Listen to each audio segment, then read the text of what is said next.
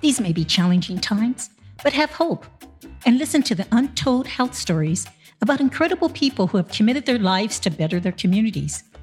Diverse health activists, direct medical providers, community organizers that are helping our communities to get healthier and stronger. Stories of local heroes during the pandemic and even before that proves over and over again that people can come together during times of need and make the world a better place. Stories you would never hear of, except at Healthcare Untold, hosted by Barbara Ann Garcia.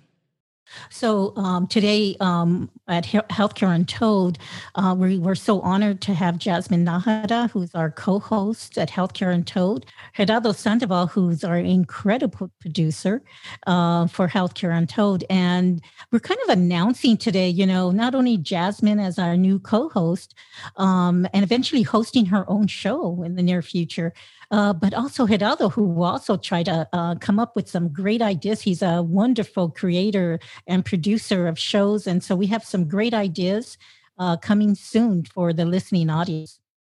And today we'll have our producer and our co-host, Jasmine Nájera, to talk about what the future of Healthcare Untold and some of our ideas are. But what we want to do is start developing different shows for Healthcare Untold. Gerardo has an idea of doing one, and I thought maybe we could do something called Good News Latino, and that we talk about good news for Latinos, right? So we find things that we just talk about, and we'll take it off from there. We can, and I think the three of us could do that, and it would be fun, right? And then Gerardo, you had one called Latino Problem, Latino Solution. There you go. So then when you think about Healthcare Untold as a company, we're going to have a bunch of things that are going to happen to it, right? And I would love for us to acknowledge the mentorship piece of that, right? That a lot of these folks that we are creating that network around, right? Exactly. And I can even talk about that for myself, because one of the ways I learned how to mentor was mentoring. I got mentored. I was a mentee for many people. That's how I started my career. Who was your original mentor, Barbara? I had college students from Cal State Long Beach. I was about 14. I started working at a community center, and it was the East Long Beach Neighborhood Center. And I started working in the pantry, the food pantry. And then they hired all these Chicano activists to start doing summer programming. And so I worked at the neighborhood centers from I was 14 to 21. And they basically said, you're going to go to school. And I did all kinds of programs. I did a bilingual bicultural school. I ran my own youth program. There were mural projects, and then I ran the summer lunch program, which then I eventually ran for Watsonville. So I was 14 when I got my first job, and I never even considered I was going to college. I didn't even know what that was, right? So, mm-hmm. And they really go ahead.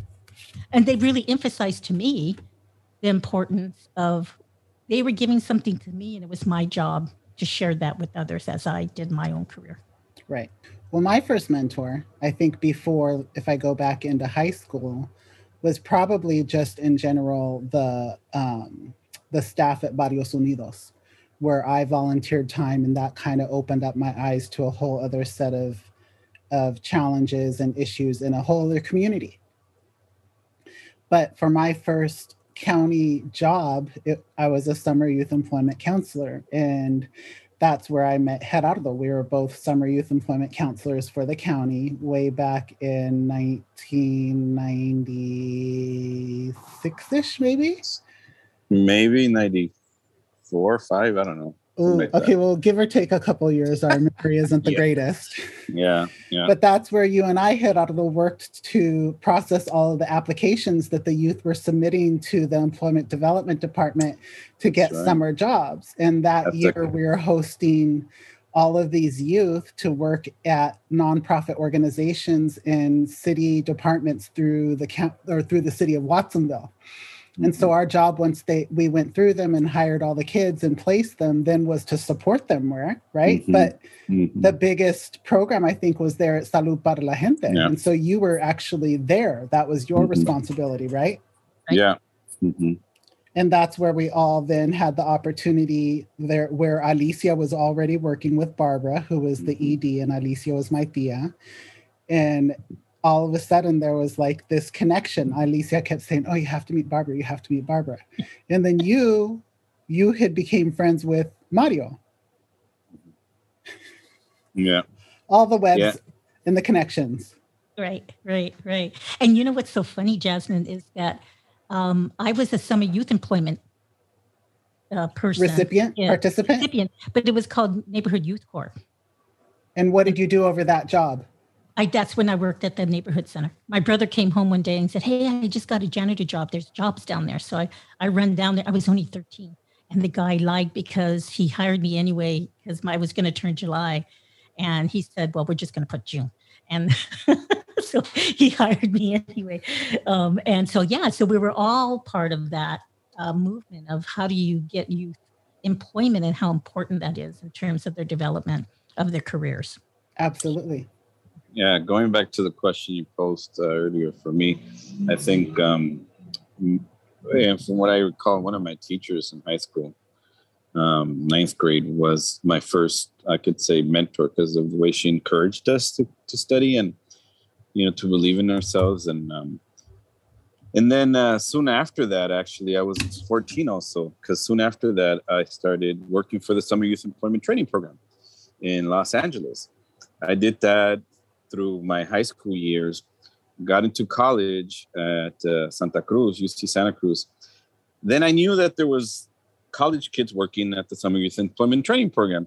So I asked my sister, I said, hey, can you get information where is the headquarters? So then I went and I sent my resume via my sister. And then I got hired at the headquarters in LA. And then naturally, when I went back to school during the school year, I said, well, they must have a Summer Youth Employment Training Program up here. And so that's how I connected with you guys, because through that, I got hired at Salud para la Gente. I also participated in high school with the Bridge program, the Upward Bound, but it was Barbara who was also instilled in me and encouraged me to work community and so anyhow, that's how we ended up here together. Well, and shortly after that, I also took your class, Barbara, in community studies at UCSC as a student. And then you took I don't know, I feel like I was super special. Maybe you just did this with all the people you liked. But you provided a really amazing space for Monica and myself, right? Who were about to record. And to have a professional adult stop and take interest in us as teenage Chicanas was not something that, not at least a good interest, right? We weren't used to people creating space and supporting us. And so the fact that you did that stuck with us for obviously all these years. But now that we're able to still be connected and come full circle and actually do something creative together and uplift voices, that just is so fulfilling and amazing. Yeah. So and you were me, right? You and Monica were me in terms of when I was growing up and people who gave me that space. Mm-hmm. And I can remember, and Monica may talk about this, but I can remember making her sit in my seat. Right. And I said, okay, one day you're going to be this and you're going to be sitting behind this desk. Right. Mm-hmm. So, yes. So I was trained early, and it was really the Chicano movement because many of the students from Cal State Long Beach were Chicano activists. And it was the summer of the war against Vietnam. Mm-hmm. I have my Chicano studies book. I forget what they would call it. But they went to a big protest in Los Angeles, and that's when Ruben Salazar was killed during that protest. And because I was so young, they wouldn't let me go. So I had to woman the phones so that in case anybody got arrested, that, I could take the notes and stuff for them. But so all these Chicano students just really took a great interest in me. And the neighborhood center, this is an example I talk about in terms of how demographics change and communities change. But the man, and this is where the circle in San Francisco comes, the man who was the executive director, his name is Rod Martin. He was trained by the Presbyterian Church in San Francisco from Cameron House. And I never kind of connected the dots till I was working in San Francisco. And one of my staff members said, "So where are you from?" And I said, "Long Beach." She goes, "Oh, Longo. I used to work at the neighborhood center in Long Beach." And I was like, "Wait a minute. No, you didn't." Because I worked there, right? And we both of our mentors was Rod, right?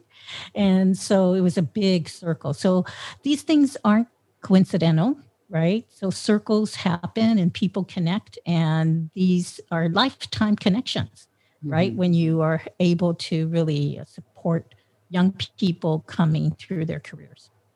Well, and some of us are lucky enough to have that within our own families where, there's people in our families that we want to follow in their footsteps. And that was definitely the case for me with Alicia and the shaping and support from my tias.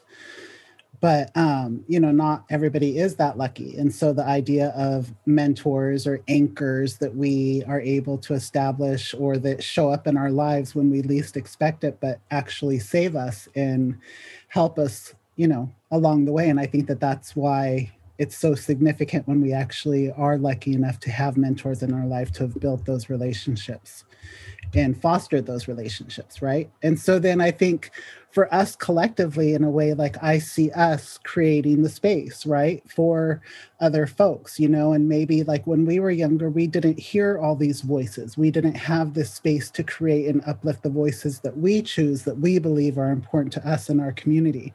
So the opportunity to do that, there's a big responsibility in that and a big gift in that as well, right? To be able to just provide a safe place for people to talk about what's important to them and their communities. Yeah, exactly. I want to piggyback on something you said earlier, Jasmine, and I think that's where my idea for a show called Latino Problem, Latino Solution, and where we'll focus on those that are creating and producing, because you're right. The more we produce, the more we're out there. And I think that's important. And it's one way to write history right now is via these social audio productions and social video productions.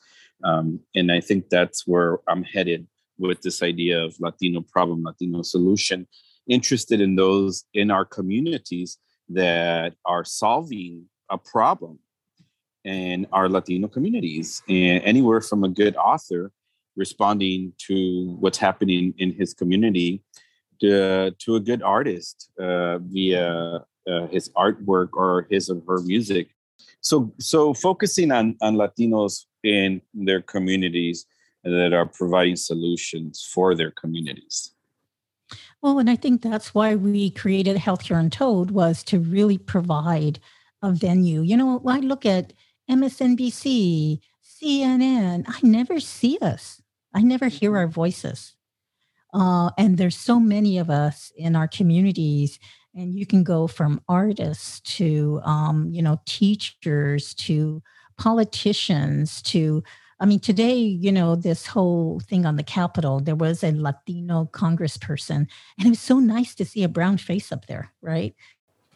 Well, and how important is that in this time where people are trying to whitewash our history and erase our history, right? They can't erase words that are recorded, And so I think that this is also, solidifying our histories in a place that can't be touched per se, that we have control over that library, let's say. Yeah, and I think that's what's important. I think you mentioned something that's key. It's honoring ourselves and our people in our communities. Yeah. I was really interested, Gerardo, on potentially the three of us who will do a program called Good News Latinos. And, one of the things that we have to do is just keep positive. And there was a new LA article that talked about the optimism that Latinos have. And I do believe that we do come from a very optimistic point of view. And, the country needs us right now. And, with the browning of America, America's going to be so lucky to have so many optimistic Latinos who are entrepreneurs and hard workers, willing to, really do the hard jobs to create wealth for their families and incredible products for communities and artistry, like what you just talked about, Geraldo, in terms of looking at how to honor so many of our community members who are contributing to the foundation of our community. And so, if one of our guests on our podcast talked about either you have a seat at the table or you're on the menu. And I think that we're trying to create a big table for our voices to be heard. And, when you look at COVID-19 and the tremendous impact it has had on our community with sickness and death, and you don't hear the voices, you don't hear what happened. We do not want history not to hear what happened to us. And so Healthcare Untold is really about bringing and saluting and honoring the many, many, many, many community organizers and community organizations. We've had community organizations in major cities and even in rural cities like Watsonville with 40 years of experience, and they kind of came out of the 60s and the 70s. And they're still active and they're still alive. And so, trying to honor them, we're creating history by doing that. So let's hear from you, Jasmine, regarding your shows coming up. So something that's really important to me, and if I ever have the opportunity, is to uplift stories and support individuals that are really trying to make change in our communities. And oftentimes, being a leader of the organizations that serve our communities can be a very isolating, lonely place. And especially add on top of that, if you are a person of color in leadership, there's very few, you look around and it's lonely at top. And so I'm really invested in the idea of providing safe place for our leaders, and the idea of providing healing spaces for our leaders, and really building this network where people feel like they're united and connected. And I think that through telling our stories as leaders, as community-based organizations, as communities and, parts of the state and parts of the country, we can really build that network and build those bridges to unify us, because there is more power in numbers. And if we can contribute to holding space, not that, we have all the stories, we want to uplift those voices and share some of our experiences and stories to help make broader change. And anytime that we have a venue to use our voices or share other folks' voices and experiences, I think that that's a real gift and opportunity. So I'm excited to be a part of this. And Watsonville is one of those amazing spaces that is really, we can take like a snapshot of in time. And a lot of times we're doing kind of the same work, just at different periods in time. But what I do believe about Watsonville being such a unique community that's primarily Latino based in an agricultural, community. But with Watsonville is a very unique community, right? And so to be able to focus on some of the stories here, I think that there are stories to tell.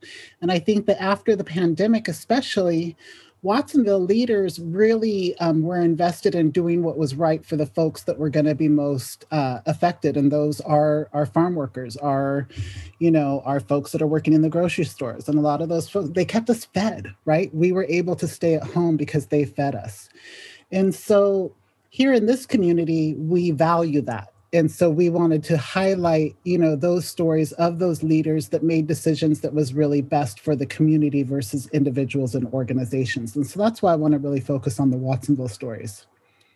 That's beautiful. Healthcare Untold